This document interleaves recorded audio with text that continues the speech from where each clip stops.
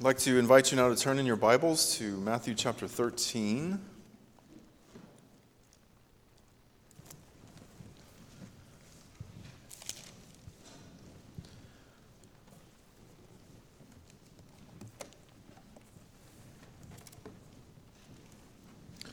Matthew 13, we're going to look at, looks like I gave the wrong verses. I apologize about that. So in the bulletin, that is not what, we're not going to be looking at verses 10 through 17. That'll be next Sunday evening, Lord willing. Tonight we're going to look at verses 1 through 9. So Matthew chapter 13, verses 1 through 9 will be the focus of the sermon tonight.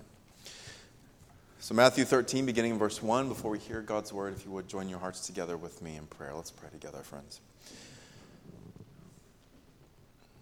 Our Father and our God, as you bring us through the desert of suffering and tribulation, you expose all the more our sinfulness and our waywardness.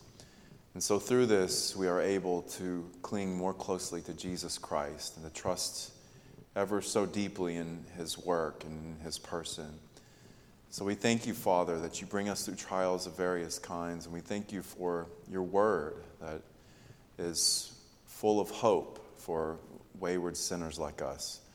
So we pray, Father, as we hear your word proclaimed this evening, that you would instill hope inside of us, that you would draw us nearer to Jesus, the sower of the seed, and that we would be lifted up in him. We pray this in Jesus' name. Amen.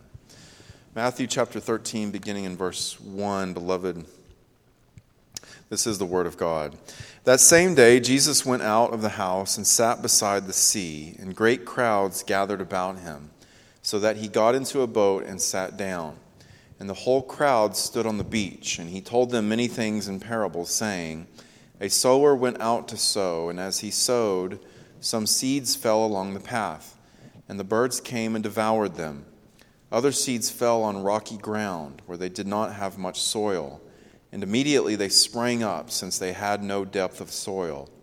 But when the sun rose, they were scorched, and since they had no root, they withered away. Other seeds fell among thorns, and the thorns grew up and choked them. Other seeds fell on good soil and produced grain, some 100-fold, some 60, some 30. He who has ears, let him hear. This is the word of God. Well, this section begins with a shift in scene. Jesus had been in a house when he was speaking previously. If you look at chapter 12, verse 46, while he was still speaking to the people, behold, his mother and his brothers stood outside asking to speak to him. So his family had shown up outside, apparently a house, to speak to him. Now in verse 1 of chapter 13, we see this. That same day, Jesus went out of the house and sat beside the sea. So we are told here that great crowds gathered about him. So many people, in fact, that he was forced to withdraw from the beach and get into a boat in the water where he sat down. Now this action put some distance between him and his listeners. His listeners are still on the beach and he is in the boat. So there's some distance there. But it also aided Jesus in being able to address the whole crowd. And so, not unlike a preacher getting up in a pulpit and speaking from a pulpit so that the whole crowd can hear. This is what this change in scenery provided for Jesus. He then began to speak to them in parables. Now later we are told that Jesus at this point resorted to only speaking in parables. Verse 34. All these things Jesus said to the crowds in parables. Indeed, he said nothing to them without a parable. And so we have a shift in scene from inside the house now to Jesus at the beach in a boat, and a shift in mode of communication. Up until this point, Jesus had preached. He had preached and taught directly, plainly, clearly. He did use some symbolic imagery. He said things like this to his disciples in the Sermon on the Mount. He said, "You are the light of the world. You are the salt of the earth."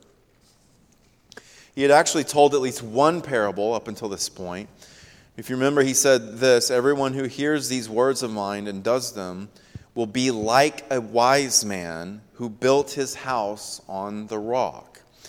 Now, with these words here, we see what a parable actually is. What is a parable? What's the idea behind teaching in parables? Well, the person who obeys Christ, in that parable that we just read, the person who obeys Christ is like something. He's like a wise man who builds his house on a rock.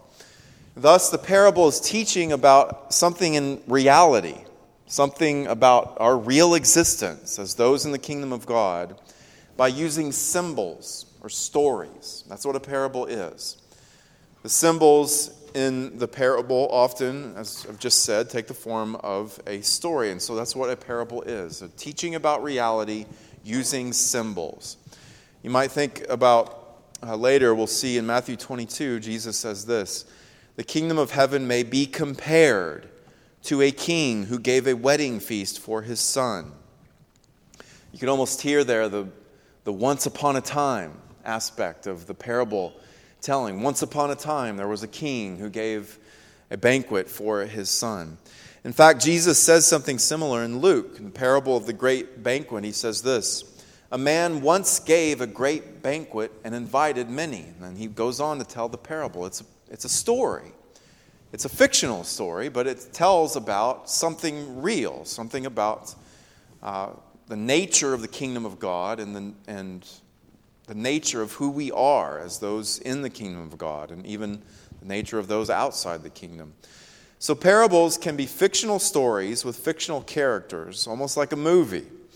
Very often movies are meant to convey a kind of particular message, like recorded visual parables. That is often what you have in movies. They are communicating a message through what you see on the screen.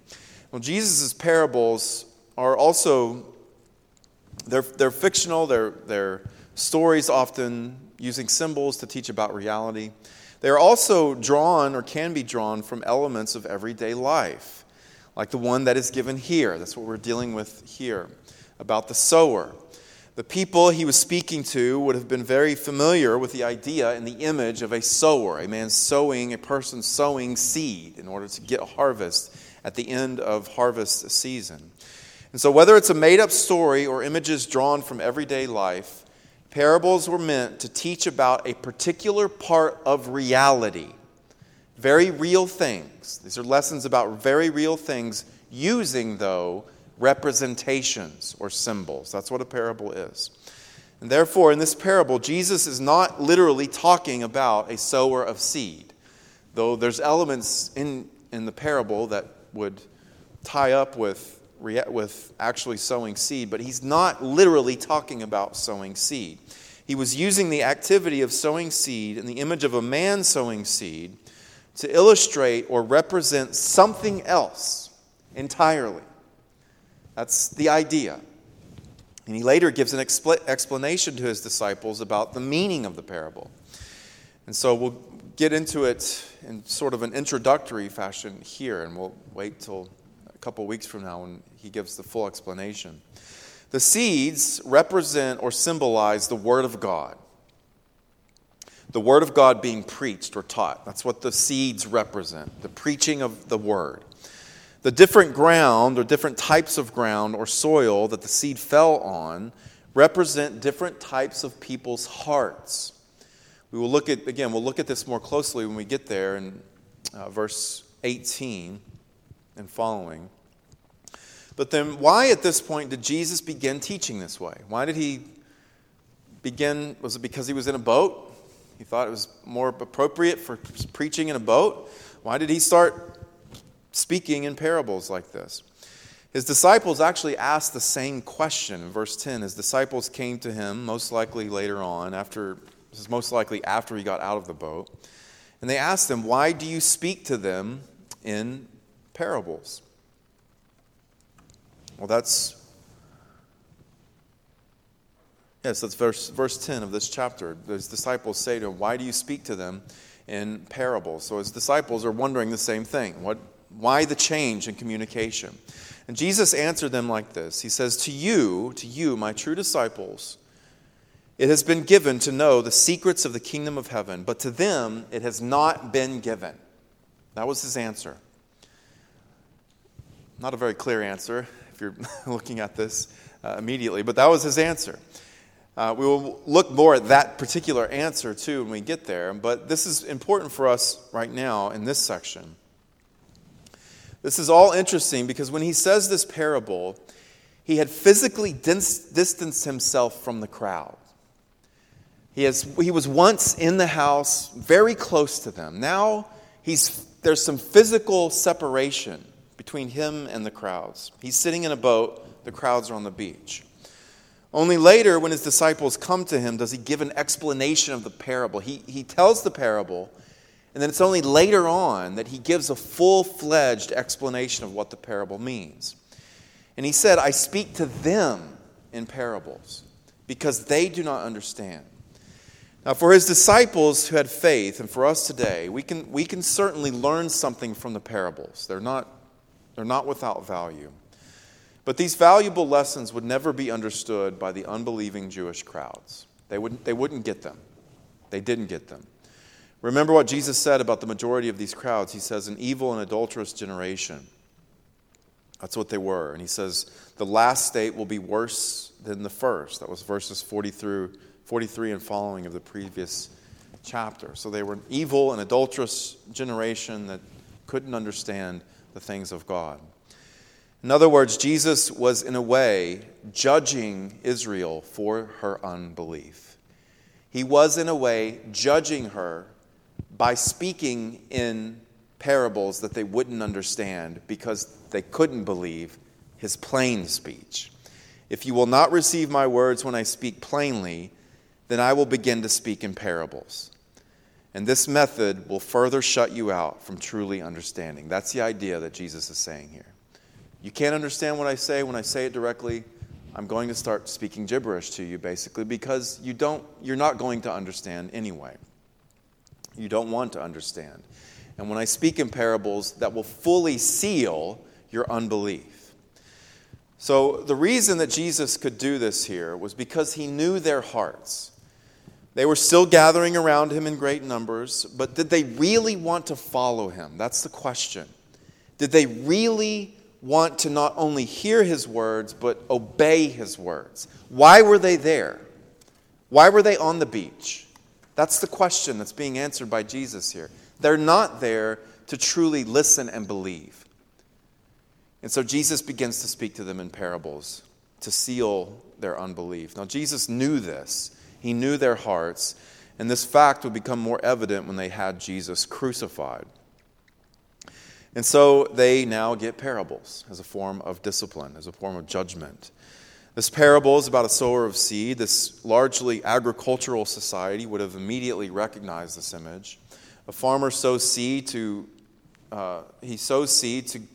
a harvest, to watch it grow, and hopefully at the end of the harvest to reap the harvest and bear fruit. Verse 8, some seed produced grain 100-fold, 60-fold, 30-fold. That's the idea.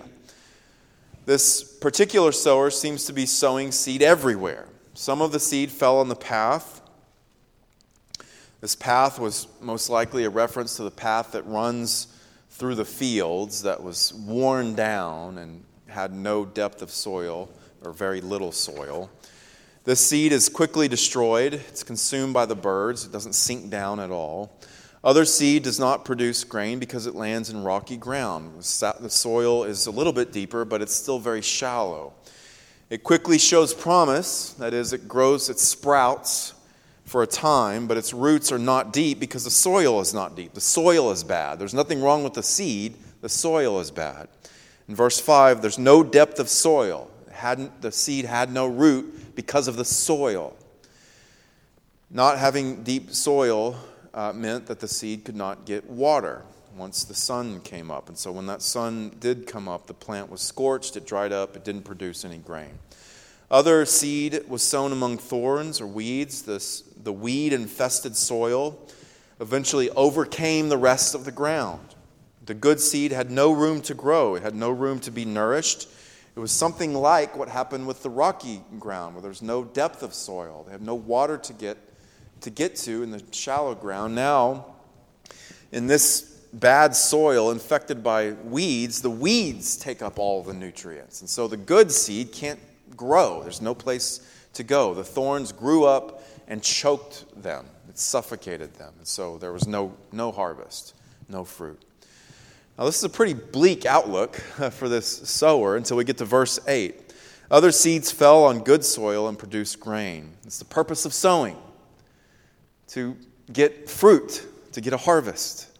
Finally, there is a harvest from the sowing of seed, full and rich, perhaps much more even than was expected by the sower. 100-fold, 60-fold, 30 times the amount sown, an abundant harvest of good fruit, plentiful fruit. He who has ears, let him hear, Jesus says. What can we learn from this parable for now? We're going to look at some more in a couple of weeks. Well, in the Old Testament, God is the master planter.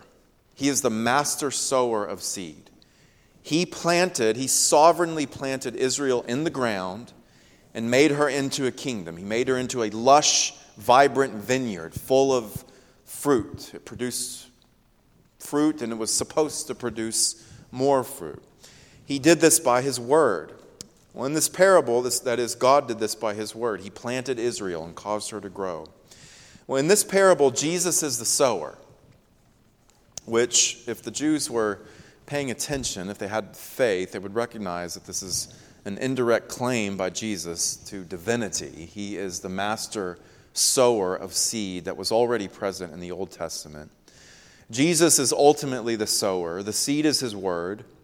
The purpose for Jesus' preaching was to produce grain, produce a harvest, to bear fruit in repentance. That's why He preached. Once the word went out, He would see, and others would see, the fruit of repentance. But for the most part, however, this had not happened. The disciples were seeing this. They had followed Jesus. They had seen the crowds follow Him. They'd heard Him preach. What do they see with their eyes? Not much repentance. Not much of a response, a good response to what He was preaching. And this will get worse later on as they begin to turn on Jesus and then ultimately have Him crucified. Why was Jesus' ministry to Israel so unsuccessful in this way? This is something that the disciples would have been asking. Why are they not responding? Why is this ministry, for the most part, a failure? Jesus shows them here because of the bad soil, because of the hearts of the people. Again, we'll look at this in more detail later, but a couple of things that we can learn from this now. The disciples would understand this first point fully later on. They're still growing in their understanding. They would understand this even more later on. But for now, they're beginning to see this. The church is called to sow seed everywhere. That is one thing we can learn here. The church is called to proclaim the gospel, testify to our faith everywhere, liberally, without distinction, to all people, without prejudice. We proclaim everywhere. We give a defense of our faith to anyone who asks. Anyone. That is a message, there's a lesson we can learn from this. We don't get to decide who we proclaim the gospel to or not. We proclaim it to everyone without distinction. This sower in the parable almost seems careless with the way he sows the seed. The seed is literally falling everywhere, and much of it's wasted. This is how we are to approach the preaching of the gospel and giving a defense of our faith. Anyone who asks, anyone that comes before us, we share this good news. We are the light of the world. We sow the seed of God's word to anyone, to everyone. All are welcome to come and to hear the gospel. And so we should not be ashamed of the gospel. We welcome people to come, listen, yes, come and hear the word. Come, be saved. So this is our attitude that we should have. Now, as we do this, we need to appreciate that there will be different responses. Not all who hear the word truly have spiritual ears to hear and believe. Some will respond in faith. Verse 8, there will be fruits of repentance. The seed will land on fertile soil. Some will respond in this way. We preach and profess and we defend to anyone who will listen, but the responses will vary. And when we see that some of the responses are negative, that there is no fruit, perhaps there's immediately no fruit, and perhaps over time you recognize that there wasn't any real fruit to begin with this person or the next person. When we see that, when we see the different responses, and even perhaps when we see largely a negative response to the gospel, we should not think that there's something wrong with the seed or something wrong with the true sower of the seed, namely Jesus. There's nothing wrong with Christ. There's nothing wrong with the message. There's nothing wrong with the Word of God. It's not the seed that is bad. It's where the seed lands. It's the hearts of people that are bad. Lastly, let us not be like these Jewish crowds in any part of our life. Let us not show up in worship like these families on the beach, showing up, pretending to want to hear something from Jesus. That's why they were there. They were pretending. He spoke to them in parables because he knew their true hearts. They weren't there to really listen and to obey. They left confused because they were hard of hearing. They didn't have ears to hear.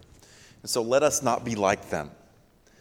Let us truly come to hear the word, to receive it, and to obey it. When we do hear it in gathered worship and reading throughout the week, whatever it may be, listen, actually listen.